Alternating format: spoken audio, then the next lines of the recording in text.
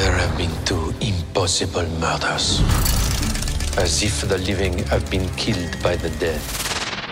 In the new movie A Haunting in Venice, now in theaters, Kenneth Branagh once again plays Hercule Poirot, Agatha Christie's beloved Belgian detective.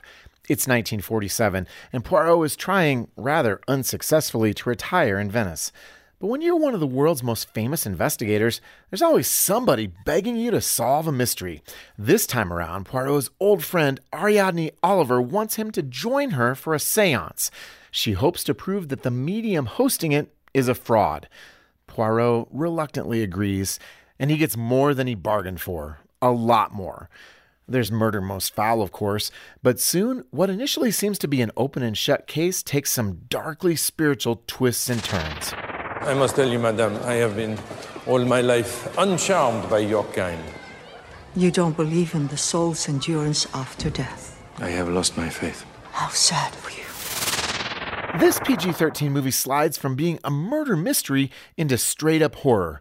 There's a lot of occult content here as Poirot tries to decipher what's really going on, and some seemingly supernatural spookiness pervades the plot.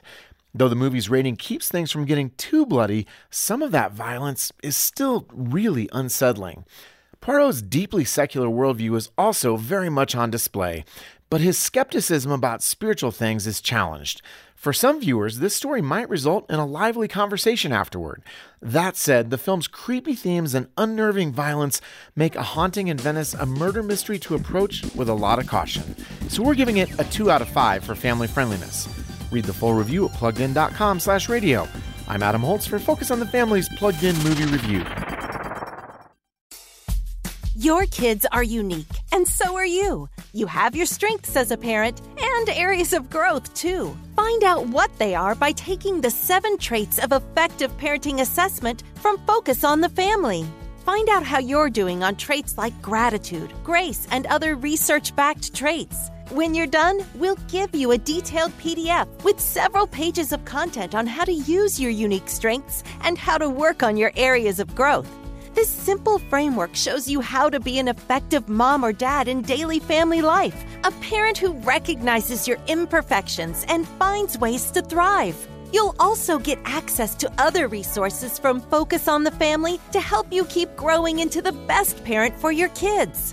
It only takes a few minutes to boost your parenting.